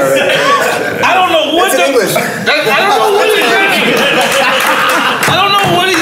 Shout out to Shaq West. I'm like, what is going on? I can't understand. But it says Mobamba, so it's true that those words maybe aren't English vocabulary words. And if I'm not mistaken, I think the title is after the dude that plays for the man, Orlando. Yeah. That's his man, Mobamba. So he named it after his man, who's a basketball, who's a rookie. Yeah, and they're homies, like Shaq and Mobamba. I think they went to school together. They're homies or something. So and then Shaq named the record after him. Now, you messing with Kanye. What was your affiliation with Kanye? I was official tour DJ for 4 years. Both of you guys, right? You did 2. I just did 1 year. Chris came in after I left. I left when I started Fool's Gold, and I told Ye, I'm not just going to leave you high and dry. I'm going to give you the best DJ in the world. Chris came in. Yeah. So now, how is both of you guys being on tour with Kanye for our fans who probably won't know or ever get a chance to imagine that? Who's breathing that hard? You need guys. That was breathing that hard, man. I'm just telling you, you masturbate way too much. I'm sorry, man. Yeah. I mean, I just did 1 year, so like mine was in and out, and like I couldn't DJ for him anymore because I was just like I wanted to be in my world. Oh yeah. And I feel like when you came in, the staging changed and everything. I was lucky because I came in right at the start. Like when I got the job, College Dropout had just came out, and if you went to see a show, it was Ye, me, and John Legend on stage, and that was it. I would play the tracks. John would, play piano on top, sing, and the show was us. And it was a really cool experience because we all kind of grew together. And then when Ye decided to bring in a string section, he would have me speak to the string section and kind of like help direct. Yeah, orchestra. Oh wow. Yeah, like I had to learn how to like talk to a harpist. Be like, yeah, this is the part where you did.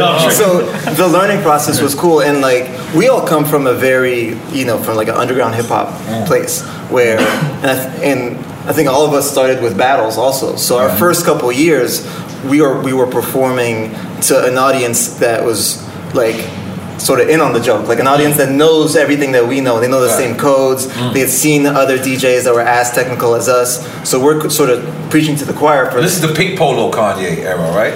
Right. So, and I'm saying like even prior to that, I was performing to crowds that already knew what I was doing on stage. Because, turntablism had gotten pretty technical and advanced, but the crowd knew what I was doing. What I enjoyed with the Kanye experience was I had to perform for crowds that had no idea what I was doing, and I had to figure out how to still make it work. So the growth with that was cool, because I went from, working in a sort of closed circle to then that box breaking open.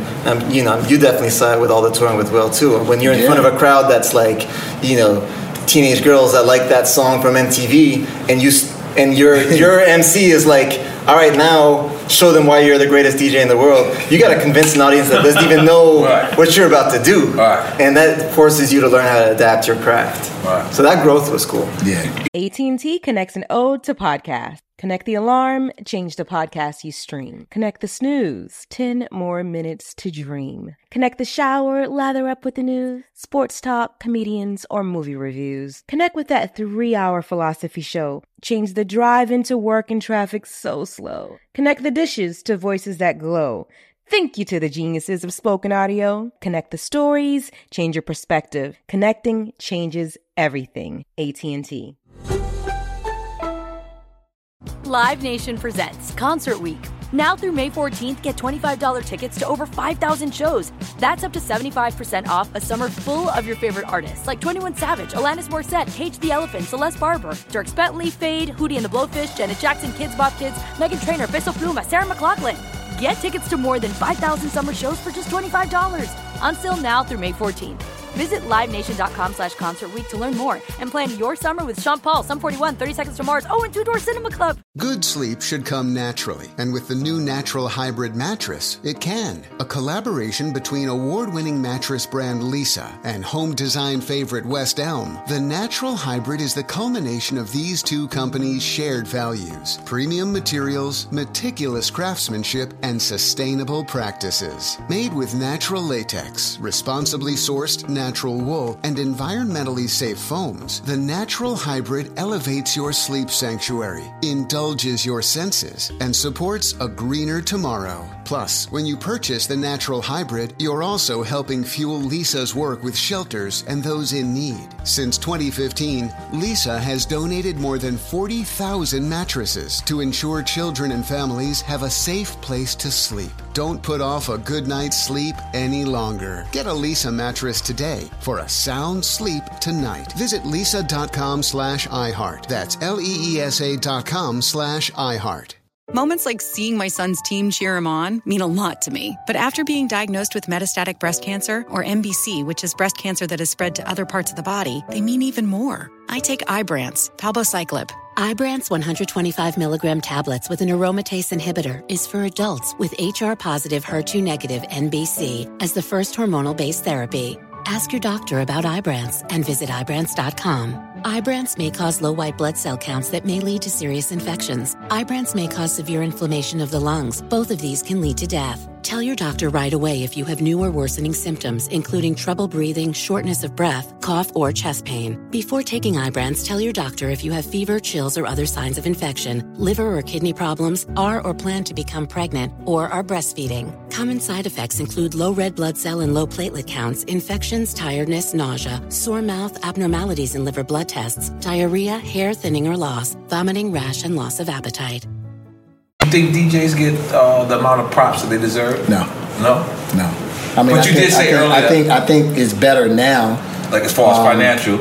Yeah, okay. I mean, but you know, and I didn't think bad of the DJ explosion because I think we were in the dark for so long that I accepted the explosion. That was just the counteract. Like you know, I felt like the DJ was cast aside.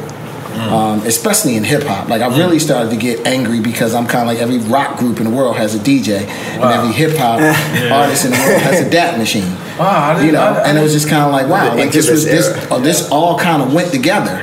But what happened was you cast us to the side, and we just kind of created a world on our own. That's kind of like well, shit. If we the ones that play the music for people to dance, because I really thought that Vegas was going to be Biz Markie, Jay-Z, like I thought like okay we got Sammy Davis Jr. and all the rest of that. Right. I thought that the growth of Vegas was going to be the performers in hip hop, not the DJs.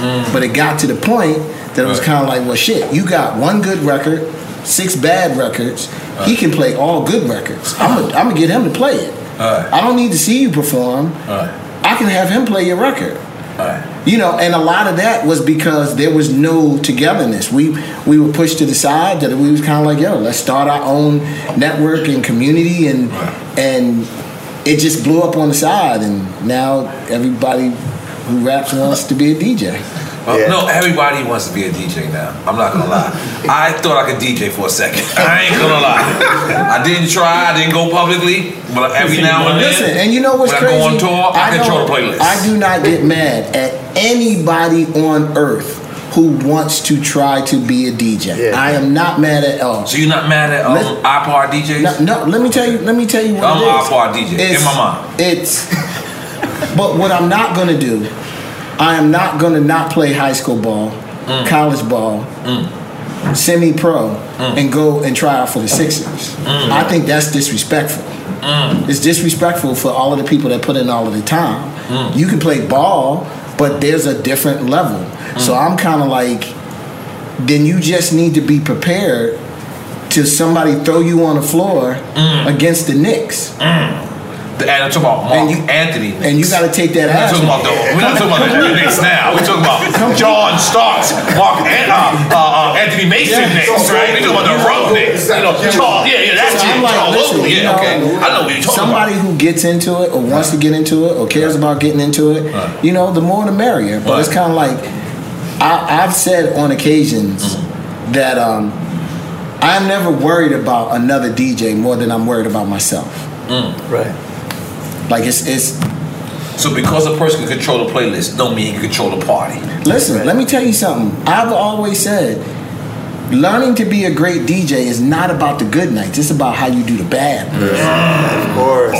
It's about how you listen, because we all You know where I'm going, right? You know where I'm that going. night All right. that I'm like, yo, I'm about to buy it, and it's kind of like, yo, like I've looked at my watch and I'm like, I gotta play 2 hours and I got 1 hour and 55 minutes left. Let me tell you something. I did this guy in Canada booked me. He was the soca prince of Canada. This motherfucker was like, I want you to play this part. I said, listen, I don't know shit about soca. He said, it don't matter. I want you to do you. I stuck to my guns and was like, no, fuck it. And when I tell you, I walked in and never realized that soca was 195 BPMs, and they was and it was 3,000 motherfuckers, and they was going crazy. And they announced. What are you playing? Let me tell you what got me nervous. He's definitely right before I went on, he walked over. He said, "Feel free to drop a couple soca records." And I said, "Yo, I told you." He was like, "No, you know, if you want." And I came on, and when I tell you, I will never in my life forget the girl in the front row, because I didn't play the whole set. I played maybe like 30 minutes, but for 27 minutes, she was like this. She would not stop shaking her head. Like, they were so fucking mad at me. And then because you go through that ego, like, fuck it, fuck y'all, I'm gonna plow Where through you this at shit. again? I'm in Canada. Okay, all right, cool. I'm gonna plow through it, So this is Caribbean people with attitudes. All picturing this, and it's cold in Canada. Keep going. And but everybody has them nights. Wow. And I'm like, yo, as a DJ, you learn how to get through those nights. Like, it's kind of like we all kind of know what we want to play. Right.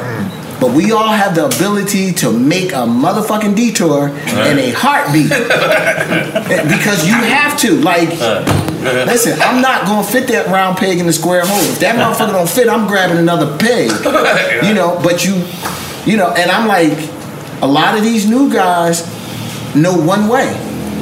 They don't know how to troubleshoot. And it's kind of like, you can see like, we had plenty of times standing on stage like, yo, he's going down in a flame. he's going down. Like, I feel bad, but that's how you figure it out. You ever take you and Will together? Like, had a bad show? We never had a bad show. I need to hear about. But we did the Apollo.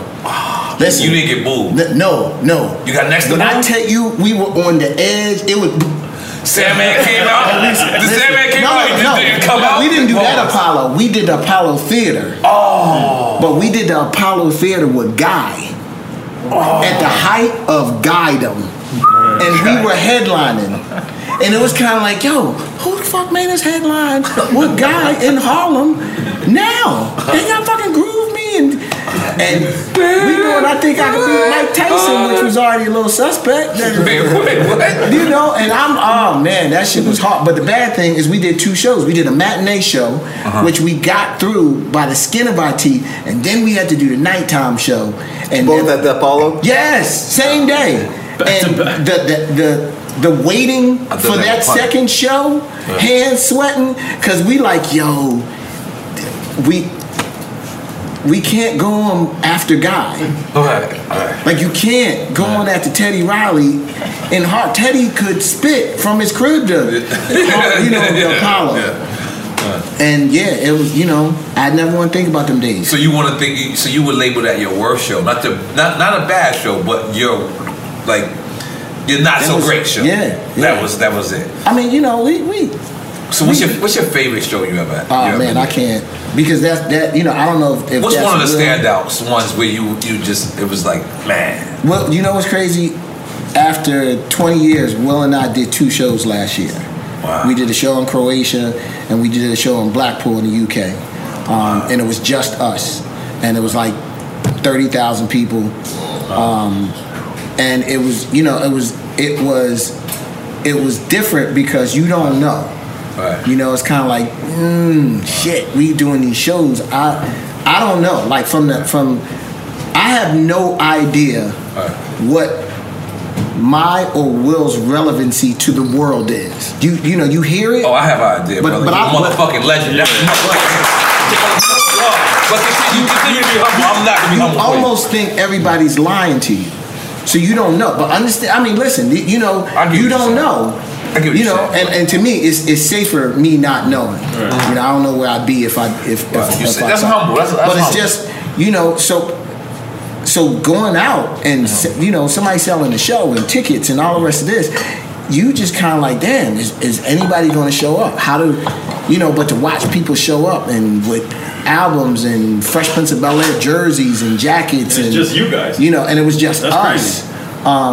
And it was crazy because during the show, I had a monitor in Will's ear, then I had a microphone that I could talk to him during the show, and I was like, yo, tell everybody to put up their phone and turn their flashlights on. And when he said it, I was so overwhelmed that I couldn't pick my phone up and take a picture of it. Like I froze, because it was on a pier in England, and you couldn't see how far the crowd went back. So when everybody put their light on, and you kind of saw how far 30,000 people went back, I couldn't pick my phone up and take a picture because you were just kind of like, listen, we ain't never got to do another show in life. I'm good. You know. Goddamn, let's make some noise for that. Now, Will just did some real crazy shit. He just jumped in the Grand Canyon. What's up? He bungee jumped. What was that? In the Grand Canyon? I was scared to death the whole time on Instagram looking at that. Were you there? No, I wasn't going to that. Did you watch it on Instagram? Oh yeah, I watched it. Listen, nobody close to him like that. Nobody. Like Charlie cursing on Charlie was cursing on live TV because he was uncomfortable. We all were uncomfortable. Because I'm like, Is that come from just having too much money? You just want to do whatever the fuck you want? No. Or is that just he's an adventurous guy and he just has to be adventurous? Will couldn't swim. And I watched Will cliff dive in Jamaica. He paid a guy to be in the water at the bottom, and he cliff dove in Jamaica in the water. And he couldn't swim. So understand, his thing has always been. Yeah, listen, his thing has always been, if I'm afraid of it, I'm running to it. Now I ain't got that. Yeah, me neither. I ain't got none of that. It takes a bigger man. Listen, but that's always been his thing. Listen, he was terrified of that. Jumping. What? Wow. He jumped in the Grand Canyon. Grand Canyon. There ain't no black people shit. I'm just throwing it out there. It ain't no black people shit. It's some rich. No white people shit. It's some. I'm rich and I don't think this is color at all. This has no color. This has no color. I'm rich and I'm just gonna live my best life for real, like that, because that's getting high. Yeah, like that's getting high. Like, you know, with these kids with these Percocets and this lean, that's not high. Do what the fuck? The adrenaline rush from that is crazy. Yeah, but it could be over in the Grand Canyon. Woo. Yeah, I'm good. So you haven't had a bad show? I've had a lot of bad shows. Get out of here. Yeah, I'm one of those DJs that sticks to his guns a lot. And that's a bad case scenario. But for me, it's more of like I want to do me. So you in there playing cheap keep when niggas want reggaeton? No, niggas want daddy bass at a hip hop club. You playing what? I'm playing drum and bass at a hip hop club. Oh wow! Back when that shit was not EDM and hip hop were not a thing. Wow. Yeah, early 2000s. So yeah. I would just go in there and be like, this is what I like. I don't give a fuck. And you would stick with it. Stick with it. And is there a sign that you're fucking up? Like he said, the girl was looking at him. The crowd starts to part. Like you start just seeing everybody who want it. But I would usually do it at the end of the night though. So I'd make sure I give them what they wanted. You know, come see me do my thing, and I'm playing music you like, and then I'd be like, all right, 10 minutes. You know, for me, do my thing. You? Yeah, definitely. I think every DJ's had bad shows. What's one of your memorable moments? To me, a bad show is also if you show up in some city and there's like no one there. You know what I mean? You show up and you're like, I had some of my best shows with like 20 people there. You can create a lot. Yeah, that's true. I got paid. I'm like, I ain't gonna go on stage and just be performing right in front of these niggas. Like, come here, nigga. I'm bugged out like that. I'm so sorry. Yeah, word. But as DJs, we gotta figure out a vibe. Even though sometimes a bad show could also be a full room, but you could we gotta read the crowd, right? So we're looking. I remember one show where I would look and I'd be like, all right, this area wants house music, and this area wants new hip hop. This area wants old hip hop, and this area wants EDM trap kind of stuff. And I gotta figure out a flow that makes everyone happy. And sometimes you just can't. You gotta crack a code. Sometimes you just don't crack the code that night. You're I tried my best. Yesterday we was at Don C's thing. Don C, excuse me, my bad. I'm bugging. Don C's event, and that crowd was a little different. You know what I'm trying to say? It's all different types of people. You got all type of industry people in there.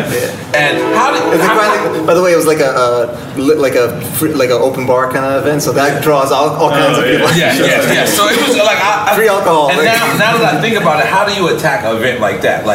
I mean, that one to me was also kind of casual because it was my friend's product launch. I wasn't even looking at it that much on some I gotta rock the crowd. I was just thinking, here's a bunch of influencer types that came to support, an event. Let me just play some records that they probably didn't expect to hear, but that they still like. Because a lot of times, I'll go into a party and think, I don't want to just make the crowd happy. I want to leave a lasting impression. And for them to go home and tell their friends and be like, yo, A-Trak played this record last night. I never expected to hear that, but it worked. I want to surprise people. That's a big difference between DJing and being an MC. Whereas an MC, you're doing your songs, but we can play any of a bajillion songs. So it's up to us to choose stuff that will work, but hopefully that surprises people. So a thing like that, last night, I'm just thinking all right, this crowd probably has been hearing the same 10 songs 3 times a night this whole week during Basel. Let me play a few different things to leave an impression. You guys prefer doing tableless sets or playing full sets? I'm gonna be honest. As a person that's not a DJ, I don't know what the fuck you just said. Like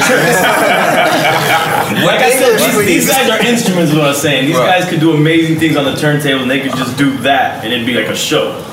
Or do they want to play just like a club set? But I think the ultimate goal is to figure out a set that merges all of that, and that's I looked up to Jeff from way early on that tip when I would go see him spin, even back when I lived in Montreal, and I'd be like, yo, this is so ill because he's rocking the crowd, but he's also doing tricks that would normally make the crowd sort of stop and watch. They're still going with it, and finding that balance, that's the holy grail for technical DJs. God damn, let's make some noise.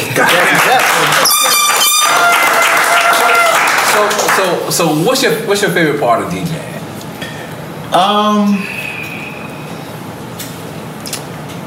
You know what? I think,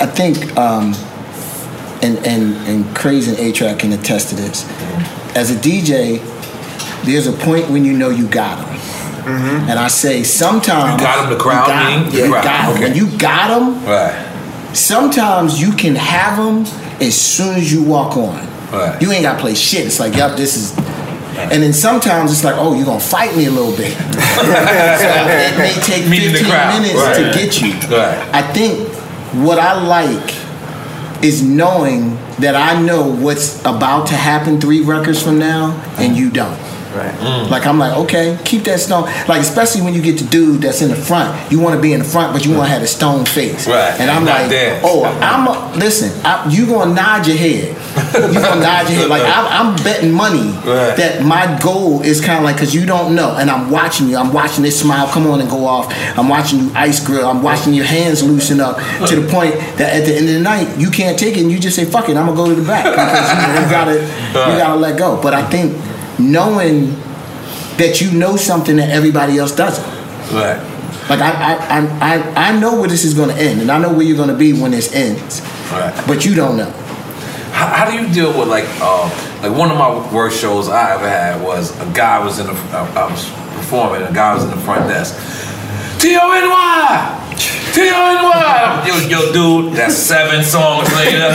Relax. And how do you deal with drunk people who just come up to you? I don't. And they just requesting records? I am the master of ignoring people. Listen, I've had fist pounds in my face like this. That I'm like this. that I don't see. You know, because you'll get the guy that's kind of like, yo, you know, somebody just I gotta come up and shake my hand. And especially now, like my man got the cell phone, so get me Jeff. Yeah, give me a selfie. I'm right in the middle of some shit. Like I'm right in the middle of some. Like, tell me what part of this did you like? I saw the video that Kid Capri did, and I would never do it, but I gave him so much props that the girl kept asking him to play something, and he stopped the music completely and was like, "Okay, since you want to fuck up everybody's good time for what you want to hear, I want you to tell everybody what you want." And listen, she started crying. She started crying, but it's kind of like, yo, like. You kind of got what you asked for, type of thing. You know, so it's you just gotta ignore them. That I mean, I seen that a couple of times. So you just ignore them. That's. Listen, everybody. You know, I mean, which is a whole nother issue, but it's kind of like you wake up to the 10 songs, you go to work to the 10 songs, you listen to the 10 songs on your lunch break, you listen to them on the way home, and you go to the club and you fucking want to ask me to play the 10 songs. Like, just get in the car and listen to the radio. You know what I mean? Like, you have, like, I believe that, especially as DJs, you have to kind of stand your ground. Like, there's a level of me that I feel like I'm standing my ground to protect the culture. Because one of my biggest fears is I was like, I never want to feel like you can walk into a club and the DJ booth being closed and somebody's playing a mix and you don't know it. I'll stop you for 1 second. I was watching something earlier. It was like Robots Kill on HBO, right? And it's basically, I'm describing this very wrong, but it's basically they're showing you how, like, in a couple of years, you might not even need a barber. Like, they're gonna have something, that's just come, you gonna go, and it's gonna be all that. Do you think they could ever do that with a DJ? No, you can't. No. Because they got robots right now. Listen, people talk about equipment that can put things in key and put things in mix. What you can never do is find an algorithm that I can look in your eyes and tell that you really want to fucking hear this Mobb Deep record. Exactly. Like when they develop that, then I'll get a little nervous. But at the end of the day, I also feel like, once again, not trying to be this conspiracy theorist, I also feel like the reason why they're dumbing the music down is to make it to the point that you can do something like that. Like to make it serviceable. Yeah. So I'm like, yo, like I appreciate A-Trak and Craze, because when you see them, they do something that no machine in this world could ever do. And I think you have to show that. I get mad at DJs with skills that get up there and just fucking play records and never show an ounce of their skills. I'm like, yo, you are putting yourself in this category that they're going to enclose the DJ booth and play your fucking mixtape. You better make sure that there's not a machine on earth that can duplicate what you can do. Like, and that's saving the culture.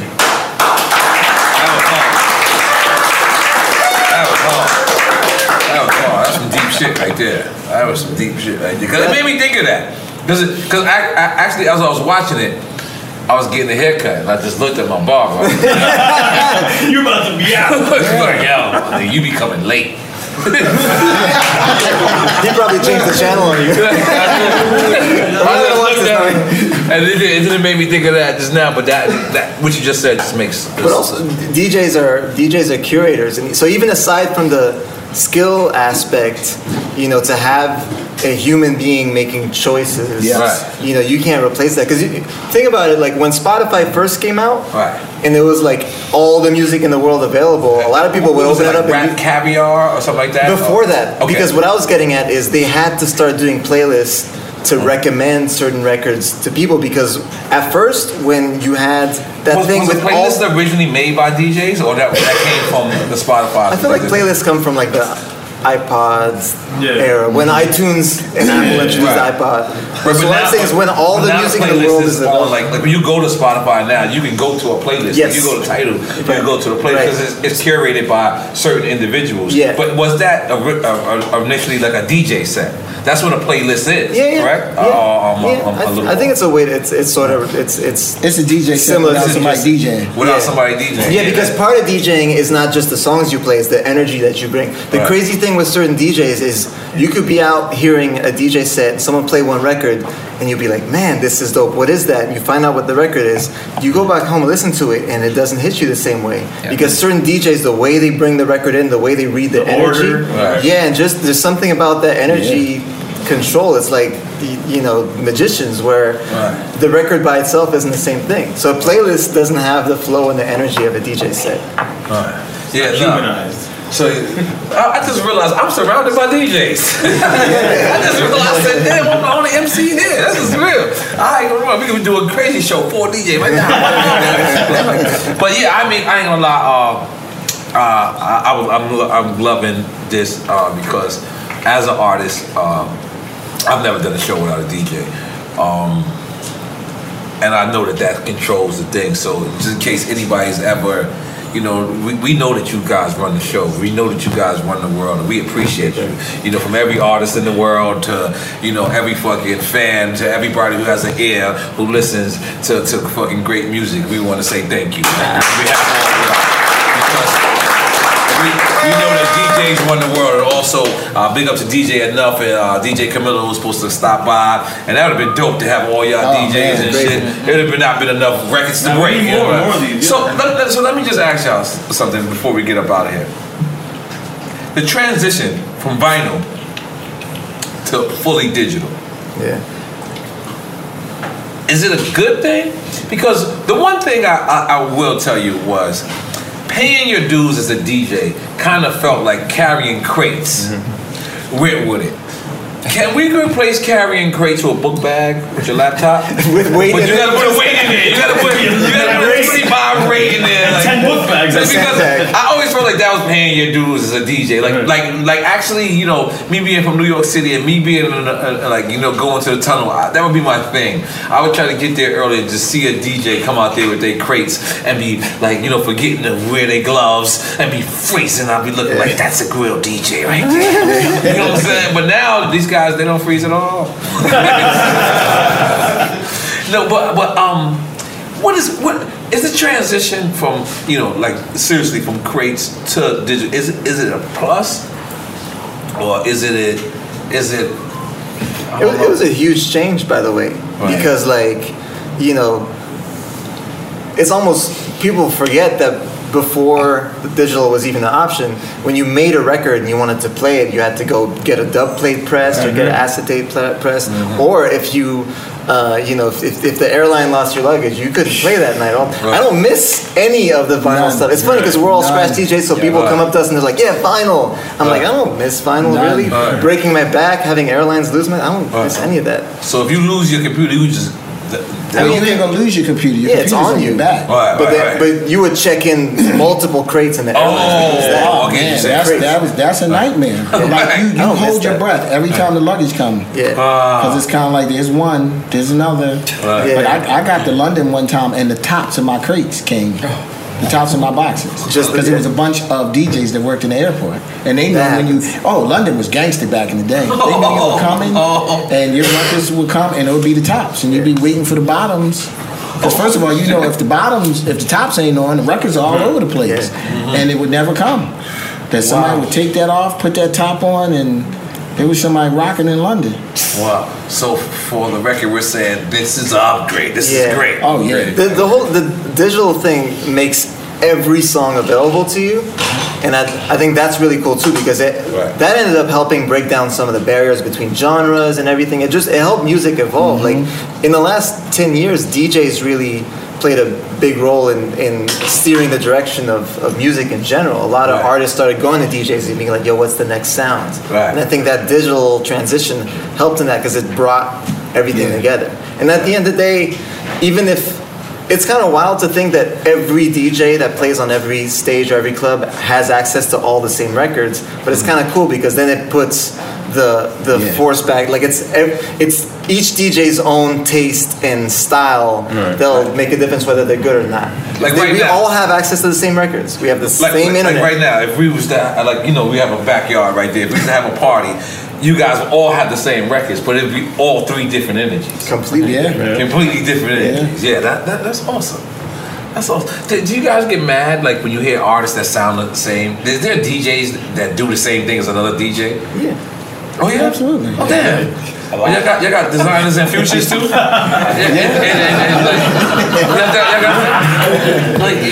that's they both my homies. You know what I'm saying? But y'all got that in the DJ field for real? Oh, I didn't know that. I didn't know you. But you know what? Once again, man. Thank you for hanging out, Jazzy Jeff. Man, I want to thank you.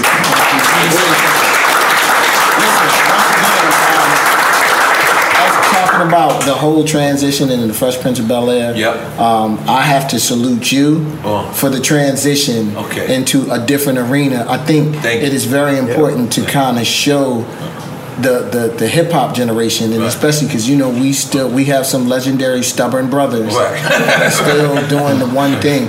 That there are a lot of people that are talented and more than just what everybody know them for, and you're never too old to take that jump into something else. So trust me, like for me to be sitting on here talking to you. In a completely different light than what I know you from in the beginning is that's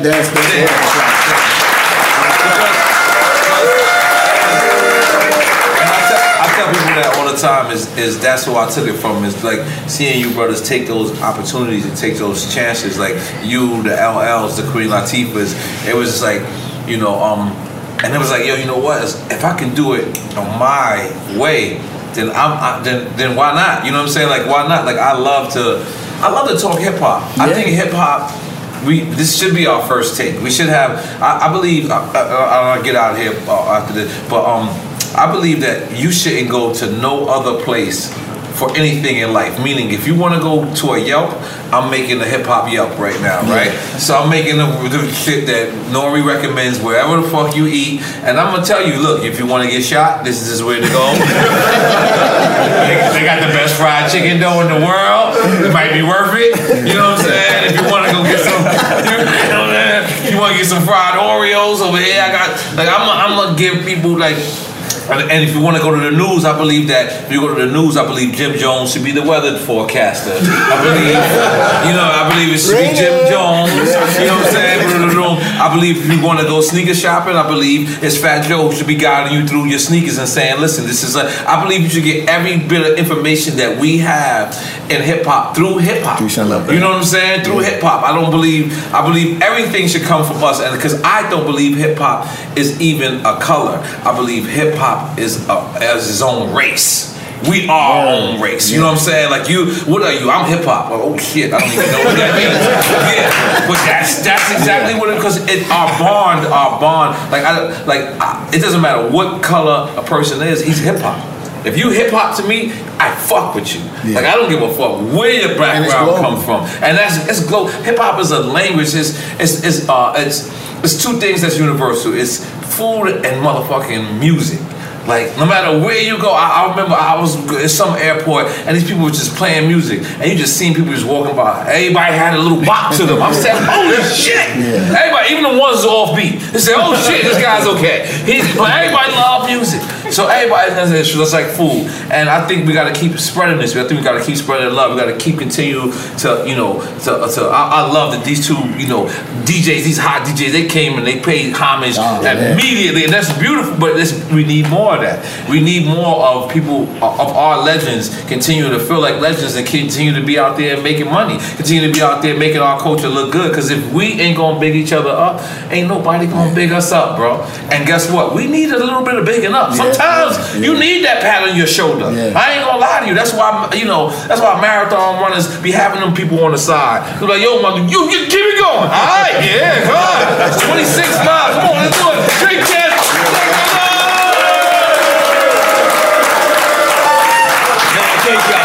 Thank you, man. Thank you. Yeah, man. Thank you. We're gonna get drops. Yeah. Oh, thank you, Dennis. Oh, man. Yes. You know, I like the picture. Ooh. Live Nation presents Concert Week.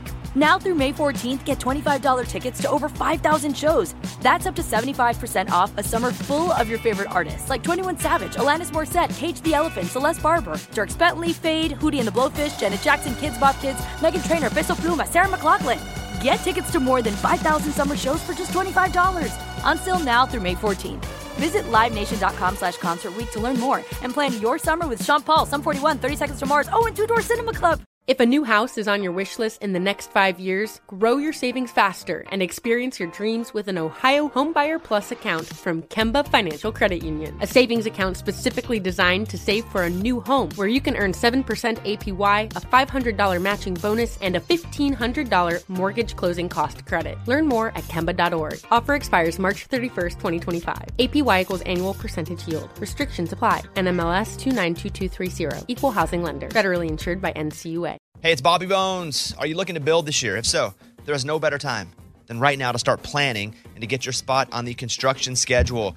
If you need a garage, a stall barn, a storage for vehicles, RV, boat, collectibles, or even a shop for your farm, hobbies, or car restoration projects, visit MortonBuildings.com and start your construction process. With superior materials, craftsmanship, best-in-class warranty, Morton Buildings are made to last for generations. At Morton, the difference is in the details. From their cutting-edge innovations to their craftsmen in the field, they are dedicated to surpassing expectations. Their legacy of excellence spans more than 120 years, and Morton Buildings is 100% employee-owned with more than 250,000 satisfied customers. That means they're the industry leader you can trust. When you choose Morton, you'll experience quality at every step of the building process, starting before the walls even go up. Visit MortonBuildings.com to get started today. Hey guys, back at the playground again, huh? Yep. You know what this playground could use?